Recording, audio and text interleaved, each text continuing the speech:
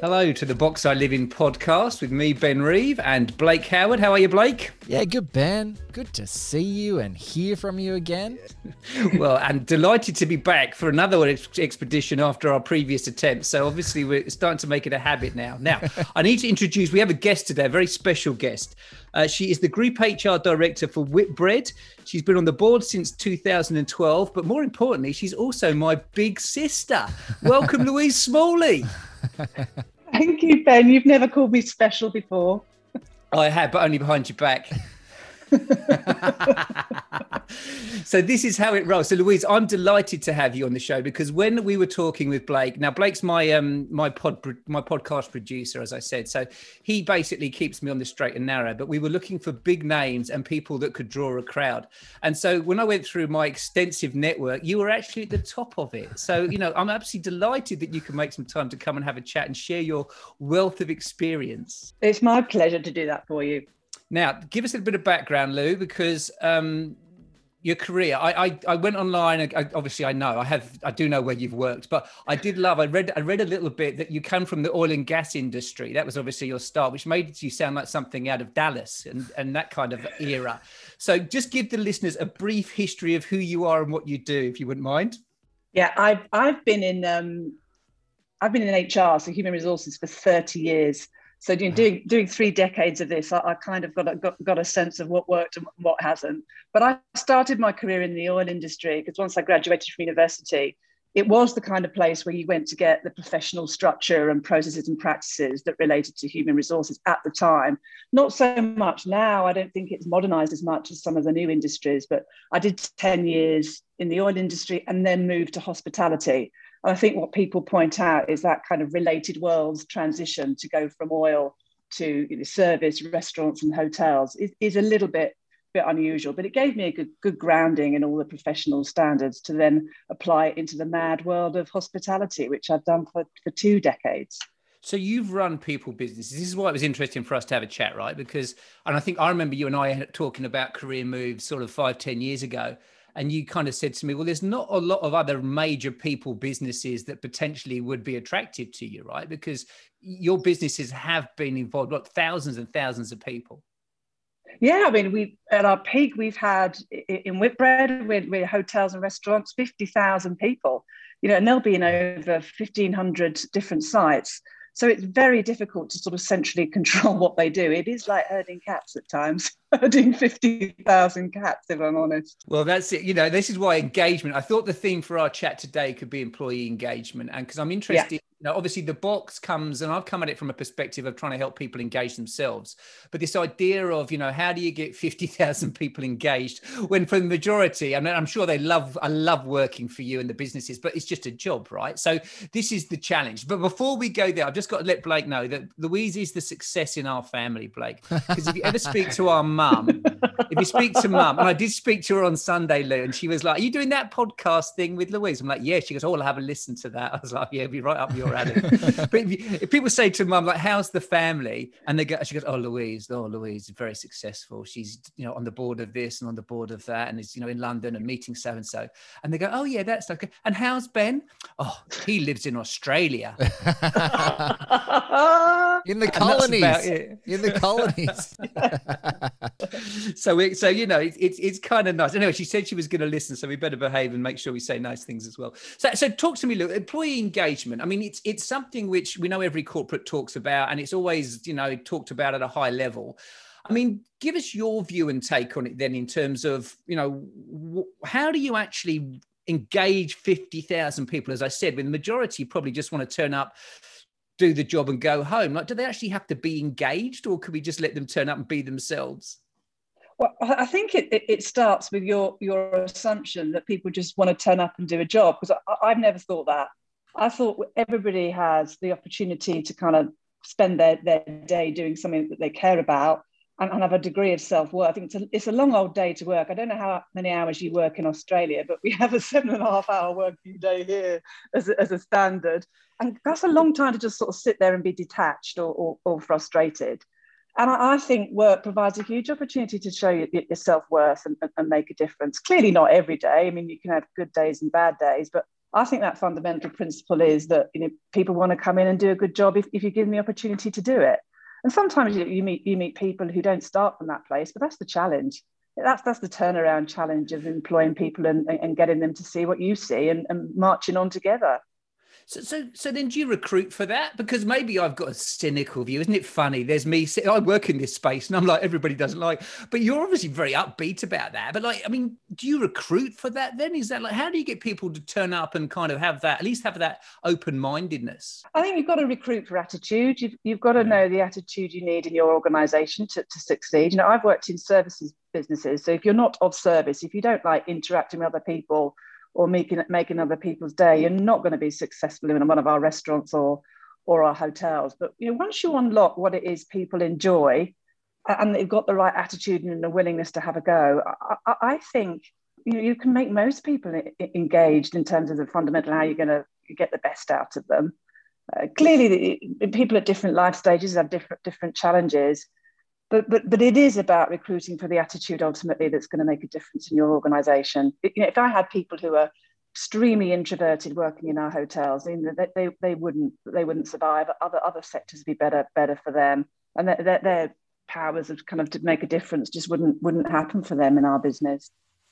And then, because it's such a scalable business, so what are the levers then? So we talked about recruitment. So obviously there's getting people with the right attitude or people that at least want to be there. And I guess and not just say it at the interview, but actually turn up and then demonstrate that. I mean, and you talked about for some, it's about sort of helping them understand and coming on and I guess it's the service journey, right? That you guys would be big about talking, and you've probably got the Whitbread way and all that kind of stuff. So what are the levers that you pull then to get me excited about turning up every day?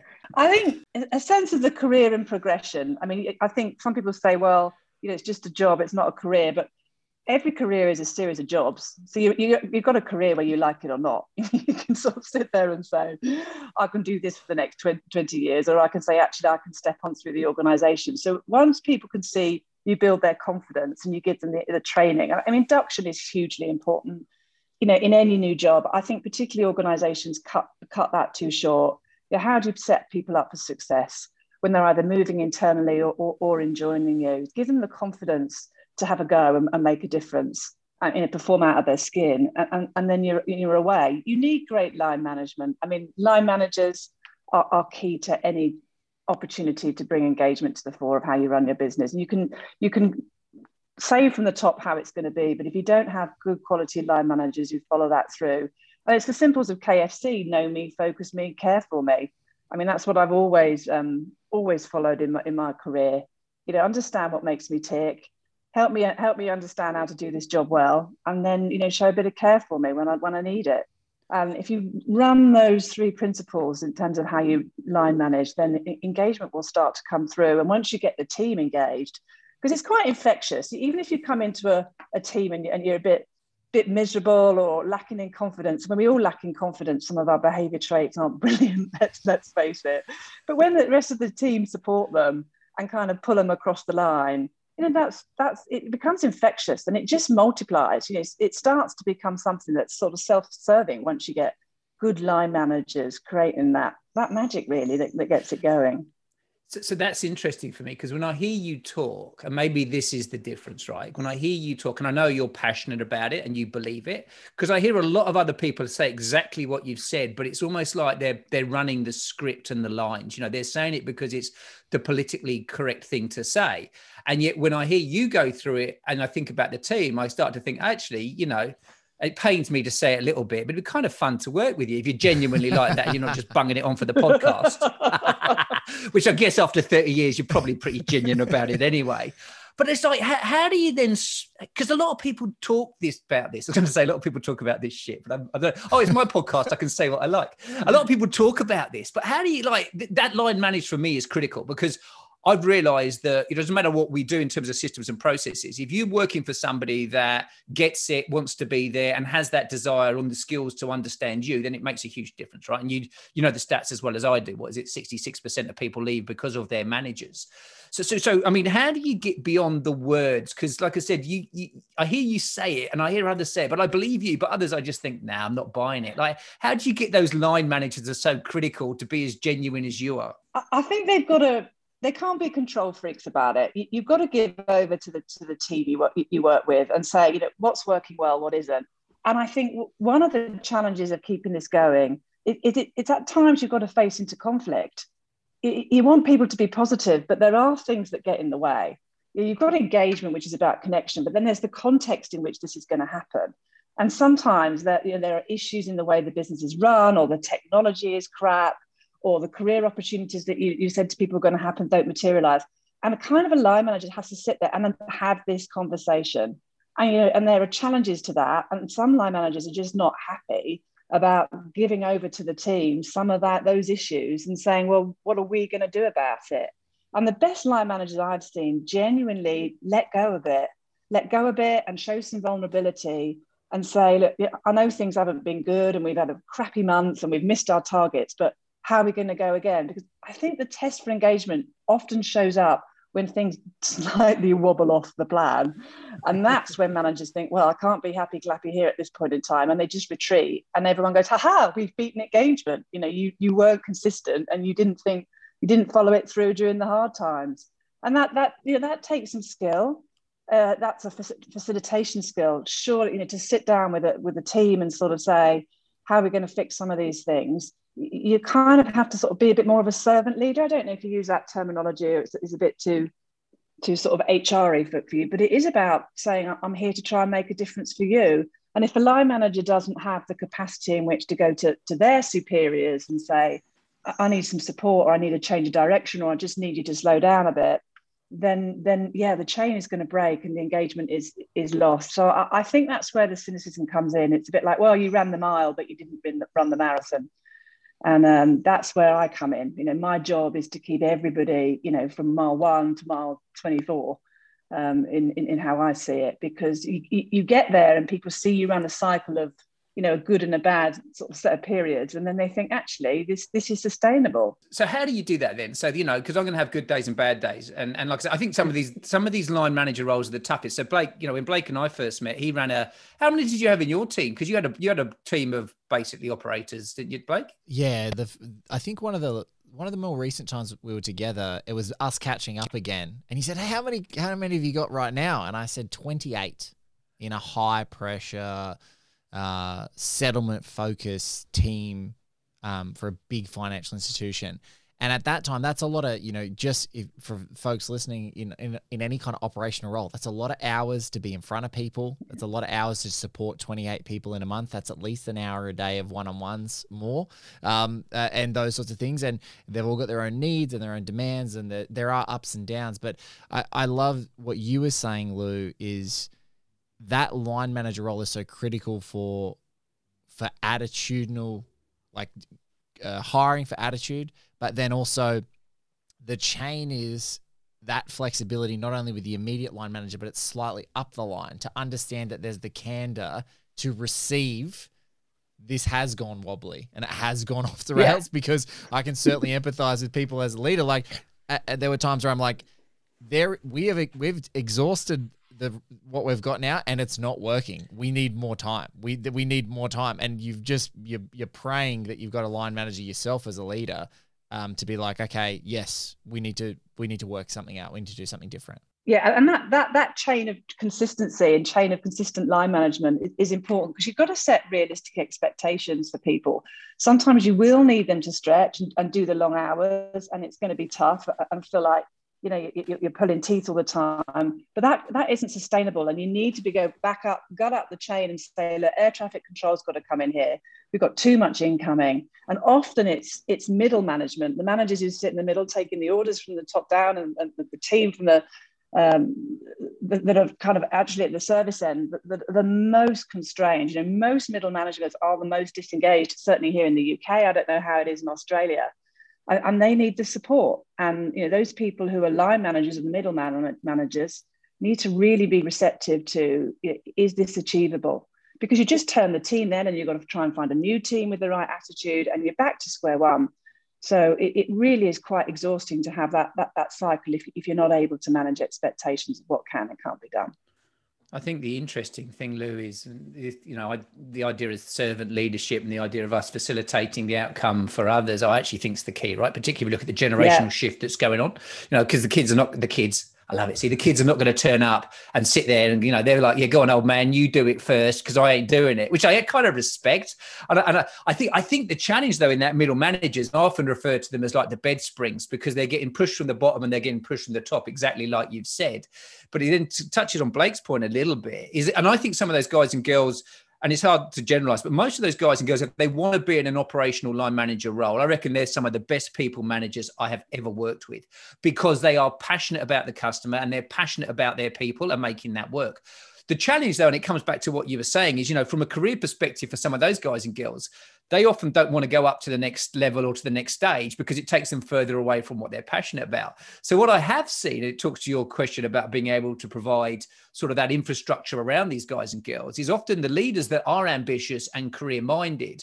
Sometimes they're not always the best people, because they've got the other business acumen. Yeah. So you've got this frontline workforce that's in there working hard, trying to make the customers and their people all work, being managed then, as you said, by another set of leaders. I mean, as you get sort of further away from the front line, do your expectations of leaders in terms of what they do around engagement change, or are they the same? Or do you have different, do you put more focus on the training that they need to do or creating that environment? How does sort of this engagement work at the different levels of leadership? In terms of the middle managers I've worked with, because I think that was my most challenging point in my career, was being a middle manager. And you're right, people have got different motivations for being in that space. I think the best middle managers I've worked with, and the transition most have made on engagement, has been to realize that you don't have to do it all. If you empower your team to have the discretion to make some of the difference where you can, it makes a huge difference. I mean, I've run action planning sessions after engagement surveys, and I've seen this huge list of actions and thought, I can't do all that for everybody. And then you ask for a few willing volunteers to take a couple of the actions and make it happen. And then that is just like the way you get through it, and it's delegation. So I would say that great engagement is also about great delegation, particularly at middle management level. So you can focus on what you have to talk to your superiors about, and the team can go on and fix things just about the habits and ways of working the team are working. And when you come to senior level engagement, I think what changes is you have to be so authentic. Life becomes very linear at a senior management level. You've got plans, you've got targets, you've got strategies, you've got external stakeholders who are often very like you, dealing with their own plans, targets, and strategies. And kind of the people element is sort of not necessarily every part of the day at the most senior level, which is probably why they've put up with having me around the table, because it is absolutely my passion and reminds them all what they should be remembering most of the time. But in that case, I think they have to show up authentically and explain the why. It isn't just, just about the what. At that point, they've really got to explain the why and understand there might be unintended consequences of pushing too hard on plans and targets. So it's keeping that humanity at the most senior level. And you're just not in the routine of doing that, to your point. They've moved away from the operation. It doesn't feel so comfortable. And you've got to get them facilitating again and running a session with a cross-functional group of people from all elements of the organization, which this medium we're on really helps happen. There's no sense of, I can't travel 20 miles to meet you, to do that. You can do it over this medium so easily, and just be available to listen. Humanity and a bit of listening, really. I think what's interesting though, Lou, and I wonder if you said a couple of really subtle things there about how you hold the business accountable. And I think in your business, and maybe it's a nature of what it needs to be, but you're certainly not the token HR department, are you? I mean, the fact that you've been on the board since 2012, I've got to say this. I think Mum wants me to say this. Well, actually, Robert does. Louise Smalley, Group HR Director for Whitbread, is actually the longest serving in-role female director in the FTSE 100. Yeah, good. Hey, I didn't know. You did 2012, and then you did the DS Smith one in 2014. So you certainly hang around, don't you? Yeah, I mean, I'm a non-executive on DS Smith. That's a manufacturing company, and again, my role there is very much just to remind the senior leaders of where to spend their time, and the non-linear stuff, the stories, the things that haven't worked so well, that asking for the teams in the organization to help them to achieve the plans and targets we've got. It just keeps that front of mind for everybody. Yeah, I'm there kind of a bit like the conscience, I guess.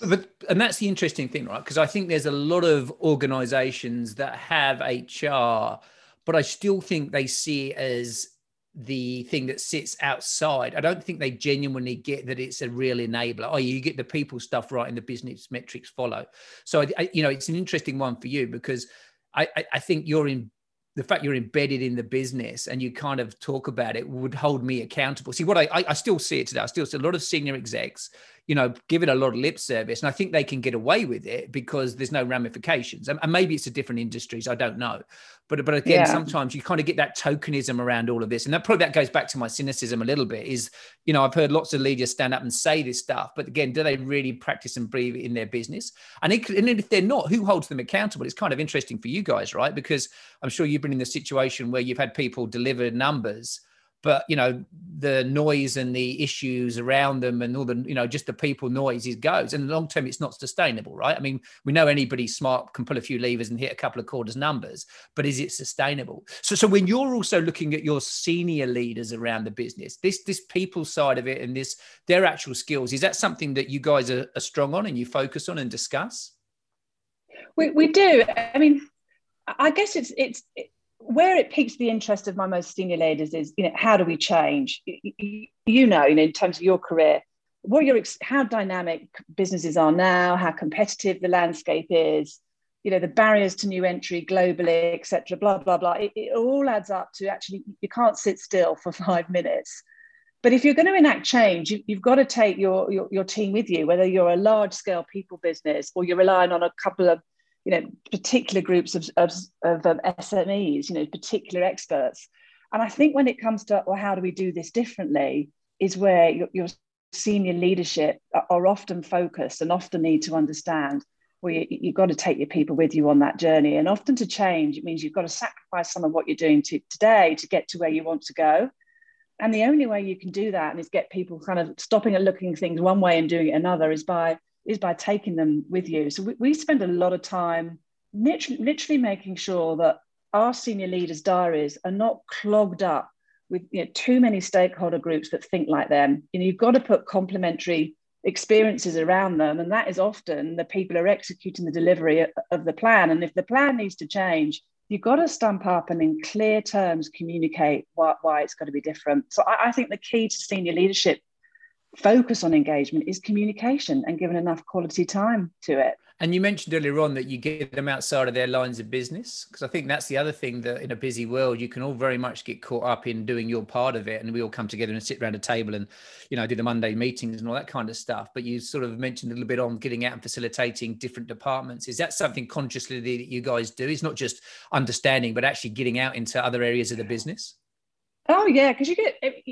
in those situations, you just get what I call a diagonal slice across the business. So you get, a housekeeper talking to the CEO. That's my kind of once a year opportunity that I get the best time out of.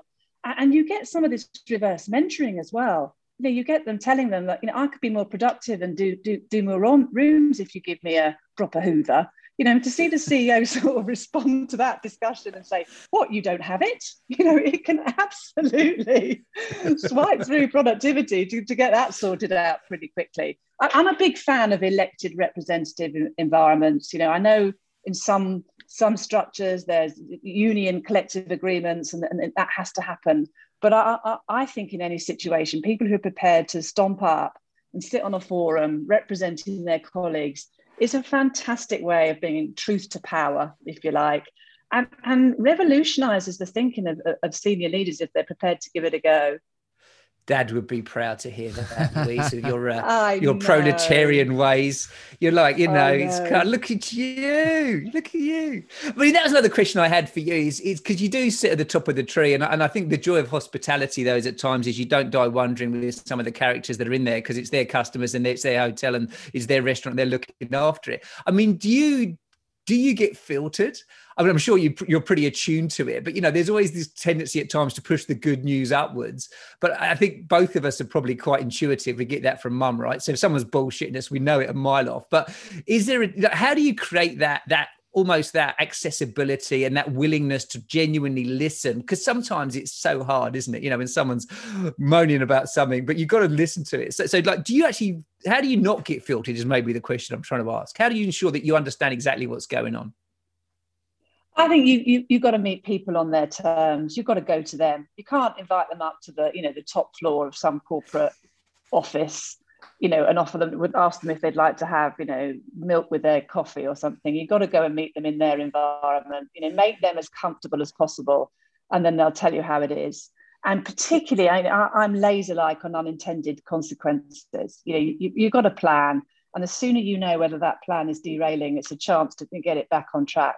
Yeah, I'd hate for you to think that I'm kind of the happy clappy person on the board. I'm extremely commercially minded. Yeah, I know you are. And I like to achieve what the business wants to achieve, but execution is key. So yeah, I think it is leaning in. To answer your question simply, you're less likely to be filtered if you meet people shoulder to shoulder in their environment. I have to ask you a question in that regard, because as in my previous life as a senior communication manager for a big executive group, the plan is always to try and get the senior leadership in front of those end customer service representatives because of the insights and the cut through and just exactly as we've just been talking about, that up and down filter evaporating and maybe the wool being pulled from people's eyes to what the genuine experience is. Can I ask you, how do you circumnavigate the performative nature of that? Because I can speak personally that there's such a pomp and circumstance and over-engineering the living daylights out of how that actually happens between CEO levels and customer-facing people that you're like, this is such a show that maybe we're not getting the result that we want. Do you ever put upon your CEO, like, what are they called? Like, the surprise CEO or the hidden CEO tactics to get them right in front of the people they need to talk to without any of that pomp and circumstance? How do you get around that? I think how do I get around it? People get better at this. I know a lot of people who, started from being a degree of distance, they're not going to be brilliant on their first outing.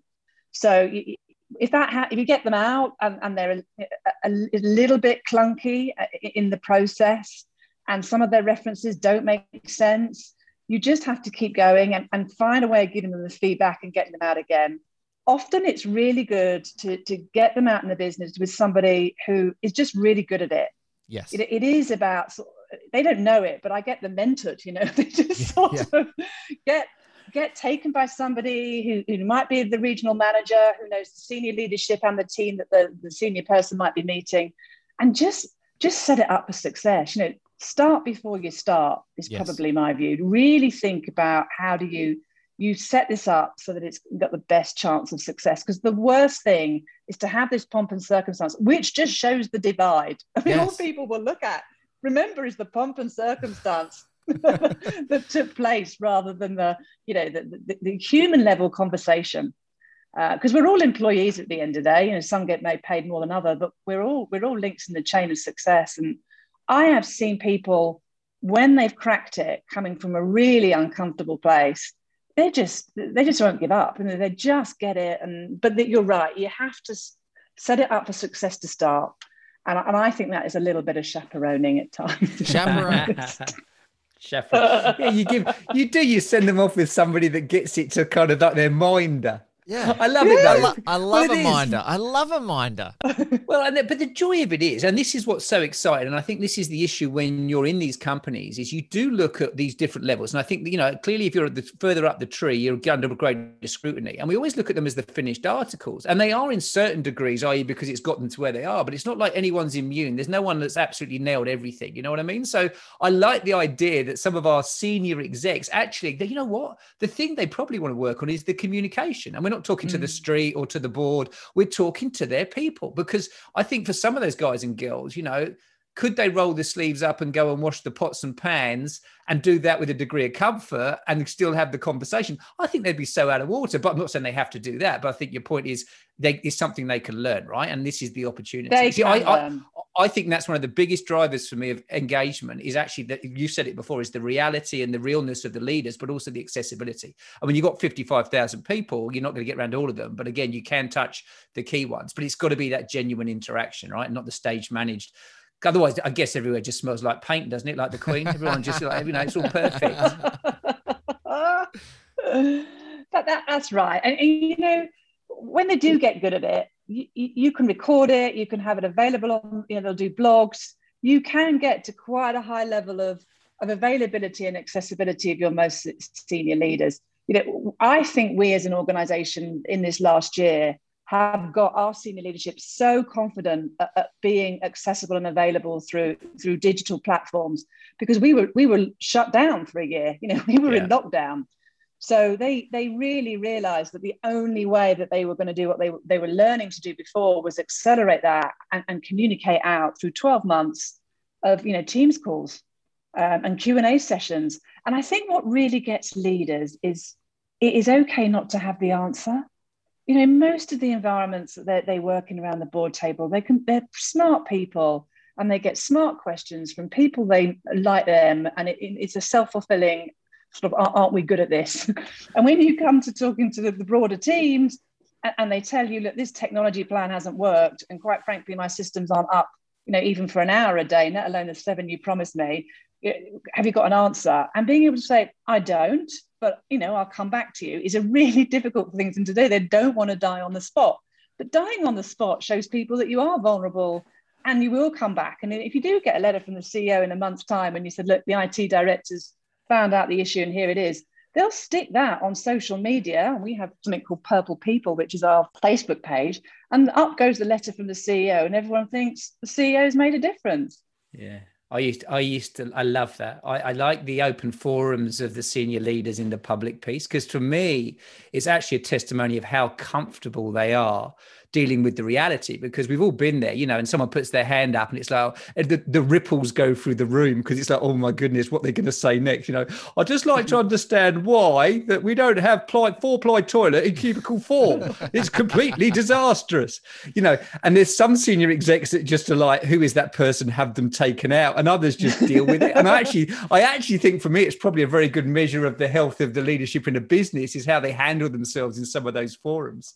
I had one guy at Dell years ago where it was basically like we never used to invite him to these senior management all-ins because his question was so pointed but on the money that it was just too uncomfortable, so we used to give him the day off.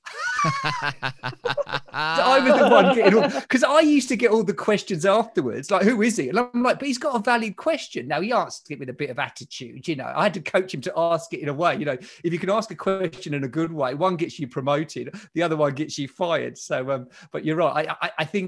I guess the lesson then for leaders is, and we've said it all the way through, if we're going to engage people and for people to be engaged, then they've got to be genuinely interested in who they're working for and see that individual is actually genuinely interested in them as well, right? I mean, so much of it does come down to the quality of the leaders that you've got in any business. It does. And sometimes we're in the world of difficult choices. Sometimes you're asking that senior leadership to explain why we're going to have to make sacrifices in pursuit of change. If our cost base is too high, if the products we're peddling aren't wanted anymore, people will be frustrated by that because they're attached to what you said before. And if you need them to shift, you do sometimes, as I said, have to have the difficult conversations. It's not, engagement's just not for the happy times. Engagement's got to be there for the times where you really got some difficult discussions to have. But you have to have a discussion, because if you just tell people, you're going to go nowhere. Well, and this is, I think, and again, if I link it back to the future and what I'm seeing is, I think engaged and motivated to change is the key. I see a lot of highly engaged companies and people, but sometimes it's almost like you've got to, for them to change, they're going to have to go through that pain journey, right? Whether it's the learning curve, the chaos, or the dip. So it does make me laugh. Then we'd like to keep a 70% engagement score and basically we're going to change everything. It's like, well, actually, we're probably going to piss a few people off, but that's not a bad thing if they come with us. But that change process. So sometimes I think it must be challenging at the top, because the street want to see all the metrics going in the same direction, but there's always a change process to run. So, if you're going to significantly upset the way people work, then that's going to challenge a few of them. But I guess then that comes back to this idea of telling them where you're going and being transparent and having the conversation. So I often think some companies today, I wonder if they've got too many engaged employees, but engaged in an old model versus trying to engage them in what's going to become down the line. So I guess, your business has gone through quite a bit of change, right? Obviously in the short term, but it's talking about what we can do and what can we become and what we build towards, as opposed to just keeping people happy, right? So I don't think anybody ever accuse you of being a happy clapper, Louise, about the HR systems and processes. I mean, I think you're far too scary at times for that as well. So I think you make a good point, though. Where people use systems and processes to measure engagement, they're often rear view mirror processes, or they hang on to the false summit they got to 2 years ago when they got 90% engagement and 90% participation. But there are pulse approaches now, which is so much better than when I started out doing this stuff. You can do agile 5 questions, get them out to a cross section. So if you have been through a tricky time, you start seeing if you come out the other side. But as you say, you can't kid yourself that a rear view mirror view is going to drive you forward. Not going to happen. The best you had was a whole lot of IT guys sat in a room. They'd been whinging at me, like literally moaning for about an hour. And I'm like, so when you do the surveys, what do you put in? And they're like, oh, we all give it 10. Like 10. I said, but you just moaned about it. He goes, oh yeah, Ben, because otherwise they sit in us a room and try to explain what's wrong. I'm not going through that bullshit. But I think that's another really interesting thing is if I need a survey to tell me that my people aren't engaged, I think I've got a problem as a leader. If I need that review mirror and I can't feel it or see it, or they're not telling me, and then I'm surprised by a result and I sit you down and tell me why you gave me that score, I'm like, you are missing the point completely. As a leader, I should know that. Yeah. I think it's hard, though. If things have got away from you, it is good to, have some sense of a process by which you can pull that back, Ben. I deal with some managers who go, oh, I've really dropped the ball here. And you can come back from it. You'll get some good pointers, I think. Oh, we always love a road to Damascus conversion, right? It's the ones who deny it. I was just about to say there was an experience in my life where I was going through as a review thing, and prior to this big survey going out, an entire business, an entire team going through a survey, the leader of that business sort of asked his senior leadership team around the table, and I was working with them around what are they feeling? What's your gut feel? What do you think we're going to get? And he just went around the table and made everyone sort of say, yeah, well, this or that. And so he's like, okay, well, if that's where we're at, we're not like super high, but we're not low. We're sort of, we're here. When those teams got absolutely ghastly results, it did cause a road to Damascus moment. A lot of people going, oh, the survey must have been wrong. We didn't prepare them to how to answer it. And there was this great moment where he's like, that's not the answer I want right now. We did that fluff before. Now we actually have to say that's the truth. That's where we're at. That's our baseline. We have to accept it before we can move on. Lou, I have to ask you a question, because one thing that I see, and this is, in corporate landscapes, and Ben would see this all the time in training and facilitation, you have the comparison of businesses and sporting teams, and around, teams and engagement and systems. And one of the things that you really triggered for me in this conversation is around confidence, because I totally agree that confidence isn't just fair weather friendship or this fair weather thing that you're confident when it's always fair weather. I think what you're talking about is systemically confident because you can travel through the ups and downs of a business and you've got a team around you that can go through that. Can you talk about how you maintain confidence in teams when there is a dip? Because I think that that's a huge thing. It's easy to be confident when everything's going well for a lot of teams. And you see that in sporting teams particularly. It's the teams that when it's not going well and they maintain the confidence that they can be successful if they stick to their systems, that ends up in, enduring success. I think from my perspective, the one thing I always fall back on in terms of this confidence through those tricky times is knowing the values that are important to us as an organization. I've got 3 values in our business. The way we've articulated them have changed over time, but they're genuine, confident, and committed are our 3 values. And you give people an anchor that says, we've got some tricky times ahead, or we've hit a storm, but we'll always work within our values. Yeah, and even when I've had to make big redundancy programs and we've had to resize the business, I've always said to people, we will operate in a way that doesn't undermine our values. Yes. And if you are genuine, you're going to be as honest as you can with people and say, this is going to be difficult, and here's some of the reality of what it's going to take. But for me, it has been knowing in that organization what your values are. And in most team sports, they really do have a sense of what combines us as a team. How are we going to do things around here? If we're 10-0 down, what will we lean back on? And I think it is organizations spending enough time on those values and articulating them in a way that's right for that business and the personality of that and that context.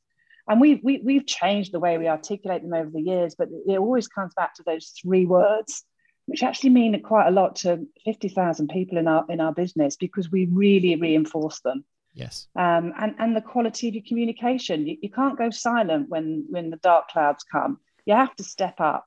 So that requires your leaders to be more confident than the organization at that point in time.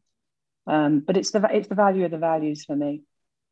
So again, it's the leader led, but working within the framework that you're able to provide them around the values, the plans, and that transparency, right? And I think what's interesting, Lou, hearing you talk is, so much is talked about this, but it's the execution of this, and do we actually believe in this, and does it back it up? And I think that's the genuine approach, right? Whether we talk about it, but people roll their eyes, versus actually, whether it's the purple page or whether it's the values, people can actually engage in those methodologies, right? And that's about consistency of execution as well, right?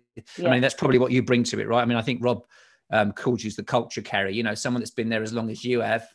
makes you wonder why they haven't got rid of you yet. But maybe it's, the good side of it is you do live and breathe this stuff. And I can feel that, when I talk to you, it's kind of fun, it's, and I think, is that the other thing for you? Is it about enjoying this and being on it? Because it does get very serious, doesn't it? But I get a sense you've had a lot of fun in your career around this. I mean, you obviously enjoy it. Oh, I do. Making sure there's no say-do gap it's been my life's work, really, Ben. Say-do gap. Look at you. Say-do gap. You should bring that into your parenting skills, Lou. I should really. My kids are doing a lot of say-do gapping at the moment, but hey, Blake's only got small kids. It's in the arsenal now. It's in the arsenal. Say-do gap. Well, I finish up these podcasts with my phrase, which is, when all is said and done, more is said than done, which is exactly all about me. My say-do gap is actually quite small, because I just talk for a living and I never actually commit to having to do anything. So I've got that mastered. See, I think I've worked that well. What advice? I mean, if you've got an organization that's looking to drive engagement and seriously about it, I mean, just give us your top 3. I mean, I'll kind of heard what I've said. It's about getting the right leaders. It's about communication and being authentic, genuine, which are all easy things to say. But what do you think really does make the difference? How do you actually narrow that say-do gap on this engagement front? What advice would you give somebody? I think you should never forget that different employee groups across your organization will always see the organization differently. So if you don't acknowledge that, you're going to be leading blind. So, basically make sure you've got the perspective of your employees across the business, because that will really make you successful in the long term. And in doing that, you've got to be authentic. You've got to show some vulnerability, understand there'll be ambiguity for you as a leader, because once you get those different perspectives, it will start changing your agenda a little bit. I think that's it really for me. It is just understanding that there are different perspectives across your organization. And if you don't go and seek them out, you will not be successful. Yeah. And that comes back to that idea of servant leadership, right? It's not the responsibility of the employee to be, it is their responsibility to be engaged, but our job is to help them, right? Is to understand, but that different perspectives. I think otherwise we end up preaching to them, which I think is kind of where we get this wrong, as opposed to listening and then acting on what they're telling us or asking us to do, right? And if we can't do it, let's be upfront. What fun. Look at us talking shop. It's something we don't do, Lou. Whenever we catch up, I think we've got other things on our mind rather than talking shop, but I thoroughly enjoyed that. And I'm not surprised that you are the longest serving female. And I'm not surprised your parents are so happy that you're in Australia. Yeah, but look at me now, Lou. I've got a podcast and I've got a Blake with a beard that looks, my God, I've got a crew.